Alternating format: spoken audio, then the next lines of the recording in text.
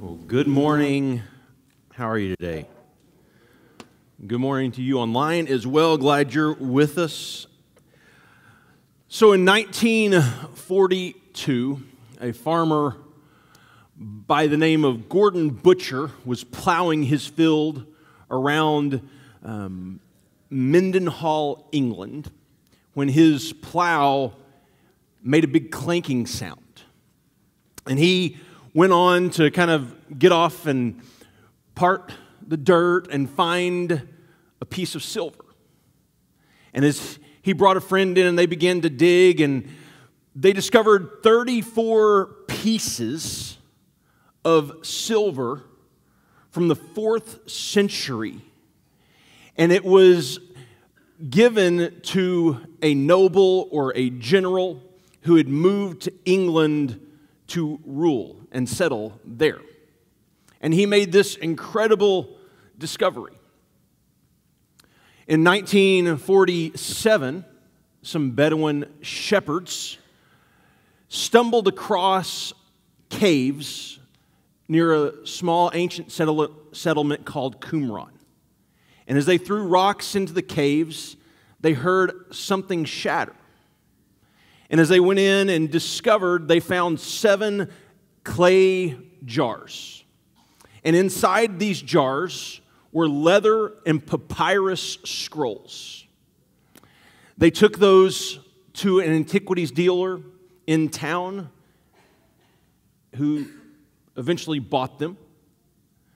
Then in 2015, a diver by the name of Brent Brisbane, searching for hidden treasure, found what is called the Queen or the Fleet Queen treasure off the coast of Florida, in which 11 ships carrying gold and all kinds of other artifacts were caught in a hurricane and sank to the bottom of the ocean.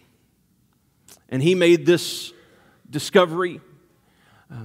The amazing thing is there was $4.5 million in his one discovery. And researchers say, historians say, there's probably about $400 million worth of gold still on the bottom of the ocean floor. So I know where I'm going for vacation next year. I have a year to learn how to scuba dive.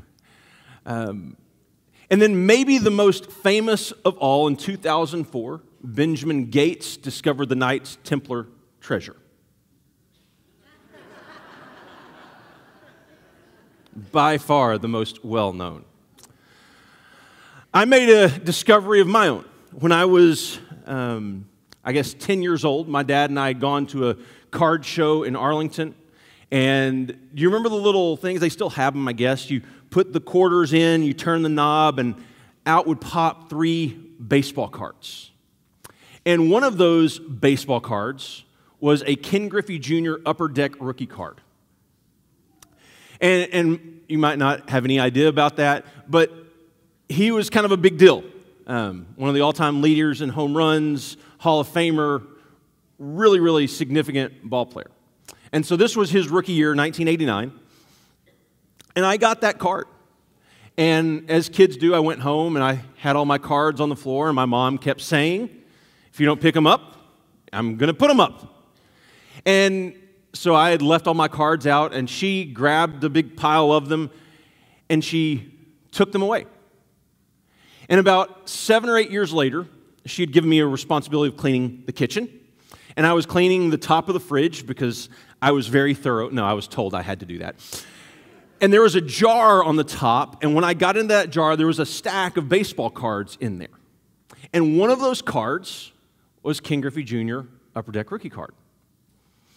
And at the time, it was worth about $60. We paid 75 cents for it, so it was a pretty great return on investment. But what was crazy is because my mom put it up there so quickly, like it was still in just mint condition. And if I had it to hold on to and show my friends and everything, it definitely would not have been in mint condition. And it was one of those things, like I found a treasure that I had no idea that I had. And it ended up being something that was pretty valuable. Now, not $4.5 million like the treasure I'm going to find next year, but still pretty significant. And for me, it was one of those things like there was such joy. I found something I had no idea I had. If you ever discovered a treasure, if you ever found something that you did not know you had, maybe a relative passed away and you discovered that they had a lot of money that they have left you. I haven't found that relative yet. Maybe it was something that your parents passed on to you that wasn't that big of a deal, but one day you found out, well, that's worth some pretty significant money. These parables that Jesus is telling are these stories of everyday life with deeply rooted spiritual truths. And the one he begins with this morning is a parable about a treasure. And it's a really short parable. It says, the kingdom of heaven is like a treasure hidden in a field, and when a man found it, he hid it again, and then in his joy went and sold all he had to buy that field. So you think about the context of this story. A man is going out, he's plowing a field, he's working in a field, and he discovers a treasure is there. Because during this time, there wasn't a bank on every corner. And so typically what people would do is they would take money, they would take treasures that they had, things that were very valuable. They would go out into their field, they would dig a big hole, they would put them in there, cover it back up, and leave it. And what would happen on occasion is that person who buried it would die, and no one else knew that it existed. And so for generation after generation, that field is passed on until one day someone is plowing that field, someone is working that ground, and they discover a treasure. And so what that worker does, Jesus says he covers back the hole, and he goes home, and he gets everything together that he has, and he goes and sells it all. Now imagine the people in these towns that know him, who are thinking, what in the world are you doing? How in the world could you sell everything you have? But he's doing so with knowledge that there is something out there far more valuable than anything he currently possesses. And so he sells everything, and he goes and buys that field. And Jesus is telling these parables, and he's making this connection that this is what it's like, the kingdom of heaven is like. It's like someone who's discovered this treasure, and you cannot fathom its value. And so you go and sell everything to follow. And I think for us, we've made this kingdom of God, this kingdom of heaven, this life with Jesus safe and palatable, with little cost. And it's almost this mentality, just add Jesus and everything is okay. Right? My life is good right now.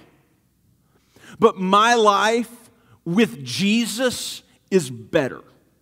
Right? We add Jesus and then our life is significantly different. Here's the problem. Jesus never expected you to add him to your life. He expected you to trade this life for life with him. And so many times I have this mentality of I have a great life, plus I have Jesus, and everything is okay, everything is good, or it is getting better. But Jesus never asks you to just add him. And then he continues with another really, really short parable. He says this, again, the kingdom of heaven is like a merchant looking for fine pearls. And when he found one of great value, he went away and sold everything he had and bought it. So I want to kind of give you a little bit of treasure hunting 101, all right? There are some really important things. If you're going to go to the Treasure Coast in Florida, there are some important things. Treasure hunting 101. First is finding the treasure, right? That's probably the most important thing, is to actually find the treasure. But second is pretty important too. It's recognize its value. Right? It's possible to take home a Ken Griffey Jr. rookie card and not realize that it's valuable. It's possible to be plowing a field and discover silver buried under the ground and not know its value. Here's the crazy thing. Gordon Butcher, when he discovered it, decided that he and his family would use this for their everyday dishes for about a year. And then they sold it for about 2,000 pounds. And if you convert it today, that would be about $1,200 to $1,300 US dollars. At the time, the newspaper said this treasure was probably worth about 50,000 pounds. Significantly less than the 2,000 he was given. And he split it with a friend. The Qumran Dead Sea Scrolls that were found were taken home by these shepherd boys, and they were hung on a post outside of their tent. And after a few weeks, they took them to an antiquities dealer in town who said they are completely worthless. They have no value and would not even buy them. And it wasn't until a rabbi saw them and realized that there might be something to them that they took them back to another antiquities dealer who gave them about $90 that was split 3 ways for the scrolls. You think about the artifacts, you think about the silver, you think about the scrolls. I'm sure you could probably put a significant value on the silver today. I don't know if you could actually put a value on the Dead Sea Scrolls.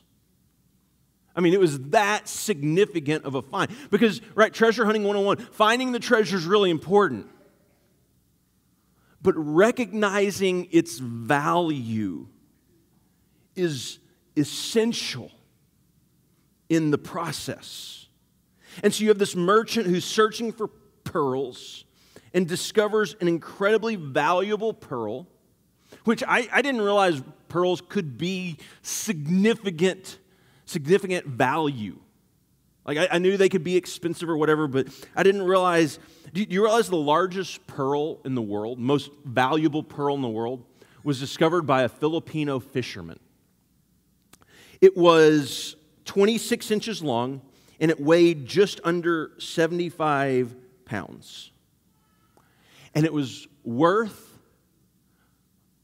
around $100 million. And this Filipino fisherman who discovered it took it home and hid it under his bed for good luck. And it wasn't until his teeny, poor house burned to the ground that they discovered this pearl worth $100 million. He was living in poverty with a treasure under his bed, literally underneath him, that had value. right? They're people who found this treasure, but they didn't realize what they actually had. Right? He's living in a small shack, sleeping on top of $100 million. Right? We have this mentality so often in our life, like we're just going to add Jesus and then everything is better. We add Jesus, but the question becomes, what then plus Jesus is actually enough? What is it that you need? Is it Jesus plus popularity? Right? Is it Jesus plus well-being? Is it Jesus plus approval? Is it Jesus plus security? Is it Jesus plus happiness? Jesus plus wealth? Jesus plus comfort? Is it Jesus plus safety or Jesus plus family? What is it in your life that you feel like you have to have? And as long as you have that and you have Jesus, then it's enough. Because Jesus never said, hey, come follow me and just add me to your life like something else that you're a part of. He said, no, I want you to lay your life down and give everything to come follow me. I want you to realize how great I am. I want you to realize the value that this kingdom is. And I want you to give it all up to come follow. See, it was never you add Jesus to your life and it just gets better. It was always you trade this life for life in Him. And that will be enough. And I think that's a question for us all. Is Jesus enough? Is life with Him enough? Or is there something else you have to feel like you're complete? You know, in Jesus' Sermon on the Mount, He talks about wealth and how we find so much value in it. And He says this, do not store up for yourself treasures on earth where moths and vermin destroy and where thieves break in and steal.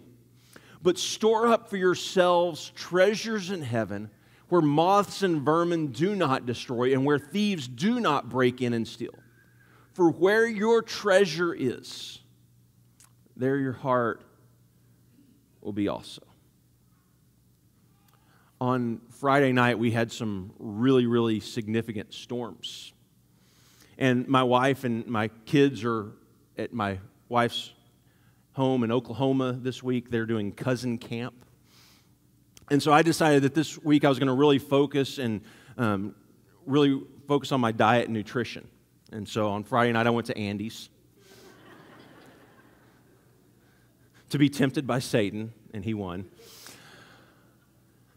And I came home just kind of right as that second line of storms was coming through, and it was raining really hard. And so I got out with my Andes, and I ran in the house and put the garage door down and ate my Andes and watched baseball, and it was a good night. But the next morning, I went outside to do some yard work, and I opened up the truck, and I realized that during the middle of the night, someone got in our truck. And all the glove boxes were open. And I looked and I'm like, well, there's nothing that was really valuable in here. But you still kind of feel violated, right? Someone went through your stuff. And it wasn't until later that day, my wife said, well, call and just file a report just in case it's happening in other places. So I do. And is anything taken? No, nothing really of value. And it wasn't until later that day when I went to get my sunglasses that I realized they stole my Oakleys.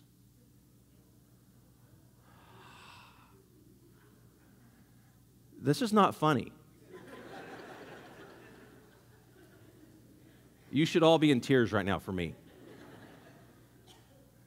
But I am really, really, really good about keeping up with my glasses.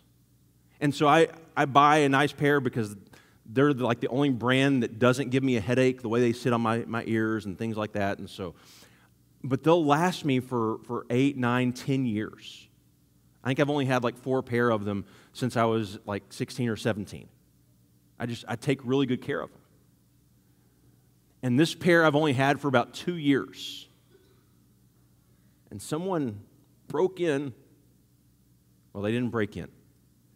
Because in the rain, I forgot to lock the door. And so it was open. But there are these treasures in our life that they come and go so easily. Right? There are so many things that we think we need that come and go. I mean, do you remember back to high school? Think about all the people that you wanted their approval, that you wanted to impress, that you would do things, you would compromise your values so that you could fit in. And you just kind of ask the question, like, where are they now? These people who it mattered so much to you what they thought about you. Where are they now? See, because I can tell you for me, those people that come to mind, I haven't talked to in 25 plus years. I don't know where half of them are. If it wasn't for Facebook, I wouldn't know where any of them are. Or things that you just had to buy that get thrown out, that are no longer any good. The clothes that we think are so important that have holes in them because they've been worn out or they've been eaten away by moths. We put value in so many things